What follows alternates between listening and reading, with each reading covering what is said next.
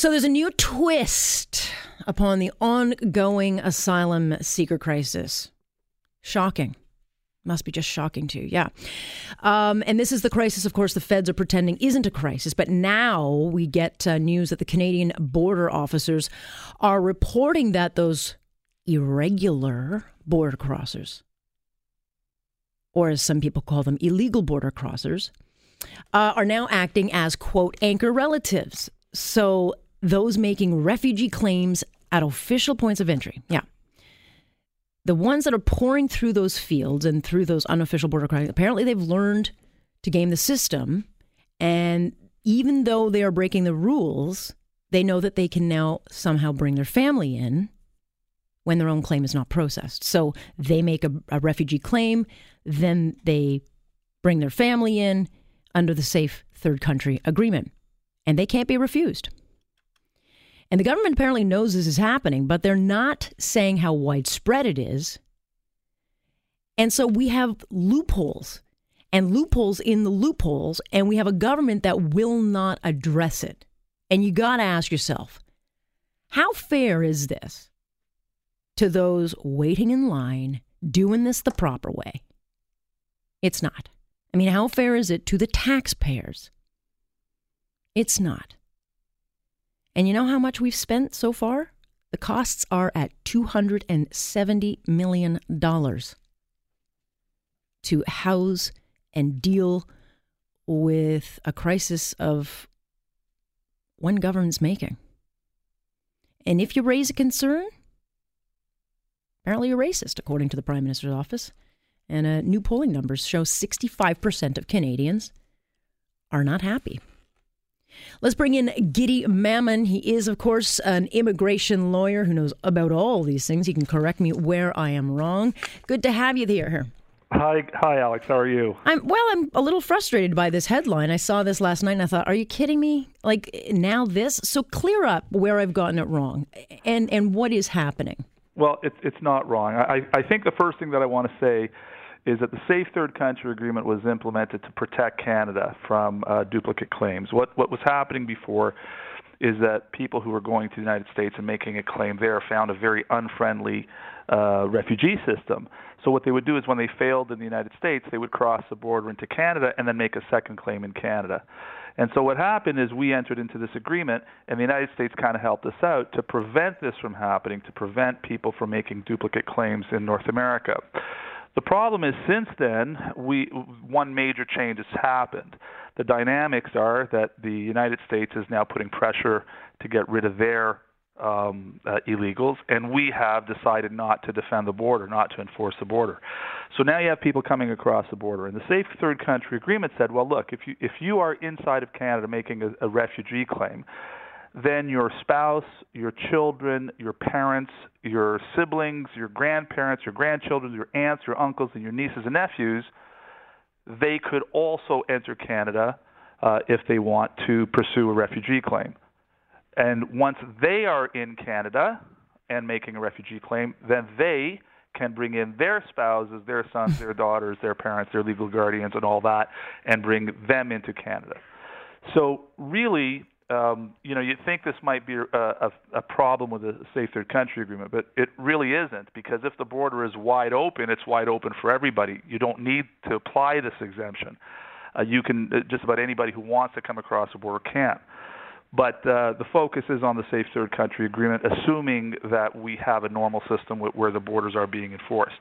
Which they're not. So nothing is normal about this. And so, it's one thing to go through the system, as my husband did, let's say, where you wait your turn, you pay your fees, you wait and go through the process. But then what we have now is it's a free-for-all. And then upon that, you've got a bunch of people that are kind of taking advantage of all the rules, and then they're bringing in a whole bunch of other people. So what does it mean for those who are doing it through the proper channels?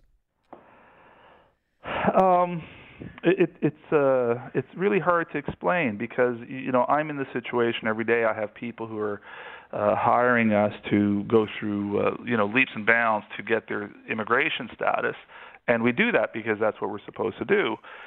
And yet the border is wide open. And so there is constantly these comments that are being made to us when we tell our clients, look, you don't qualify for immigration. I know the next words that they're going to say. Well, what's the story? How come all these other people just get to come across the border and stay here and I can't? So it's not really a good question for me. I think that that's a good question for our government. I don't understand why this government is very much different than all of the governments that I have been involved with in the last 30 years of my practice. Every government before did not appreciate people crossing the fields and going through the hole in the fence.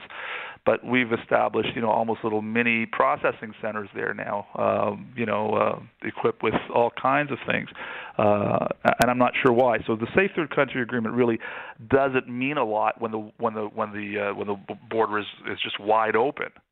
Right. And so theoretically, then why can't anyone do it? Because it seems like this is getting worse and worse because information's getting out that you can get into Canada pretty easily. And by the way, you can bring your family. So now, we're getting people who are just continually flowing in. Well, look, Alex, the situation is really what is there to discuss about this? There's a hole in the fence and as much water that wants to pour through that. Could I go through it? Like, could I just walk? Well, see, that's exactly the question. Can a Canadian citizen, the government says, well, it's not illegal, it's irregular. Does that mean I, Giddy Mammon, Canadian citizen, can go, instead of when we come back from Buffalo, do I have to wait in line for 2 hours behind the cars in front of me? Or can I just go and cross a field and enter Canada? Would that be legal? I think that's a crazy question. But in the context of the politics, it seems to be an acceptable phrase that this is irregular. When I went to law school, we only had two concepts. There was legal and there was illegal. I never once in a course heard a professor say that that's irregular. It's legal or illegal. And the reality is that Canadian immigration policy right now is not being dictated by the government, by Justin Trudeau. It's being dictated by the White House. And the reason why I say that is because the White House is deciding who is going to stay in the United States under temporary protected status, a TPS program. These are all people who couldn't go back to their countries because of some war, calamity, or something. So when those TPS expires is when those people are going to be coming to Canada. They're not going to want to go back to their country, so they're going to come here. And once the White House starts and Congress starts to decide when and where they're going to pass a comprehensive immigration reform, if they ever get to that, or they decide to give status to the DACA kids, that's when the pressure on our border will be felt. It's not a result of Justin Trudeau. It's a result of the Americans making decisions about what kind of pressure they're going to put on illegals in their country, and of course our open border. Okay, well let me step in there because I'll disagree with you. You might be right because you're a smarter lawyer type than me, but I think most people will look at it and say, well, hold on a second. You can blame the United States to a point, but it was our prime minister who put out the tweet and made it sound like anybody could come one, come all. And the bottom line is they have not made it clear enough that, no, you cannot do this. And they've done nothing to secure those border points to send this signal that, no, you can't just show up here en masse. I agree 100% with you that the point is the real difference is that our border is more or less open, and that is clearly a decision that Justin Trudeau made with his cabinet. What I'm trying to say is how many people cross the border is going to be determined. While our border is open, the United States will determine how many people cross the border. If tomorrow Donald Trump were to stand up and say, I'm going to start deporting everybody who is here illegally, no matter what, you are going to have a mad rush to the Canadian border. Yeah, and clearly, Giddy, we have a prime minister who's going to say, come on in, like he's the Statue of Liberty. I mean, we have to be prepared for that, and we're not. I mean, we have $265 million and growing. We've got a mayor who's going to be coming out at 10 o'clock to address the situation. We've got Canadians, 65% and more, who are not happy. The government better get on this. Yeah, Alex, the only thing that I'm not happy about the conversation is when somebody says, okay, this is how much it's going to cost, or this is how much it's costing us already. No one knows how much it's going to cost. Yeah. Anything the federal government tells you, this is the price tag, they simply don't know. Triple because it. when people when people come here and they make a refugee claim, we have no idea if they're going to be accepted or if they're going to be rejected. If they're accepted, we have no idea how long they're going to be on welfare, how much medical care they're going to need, what kind of crimes may be associated. We simply don't know the cost. It's an open-ended question.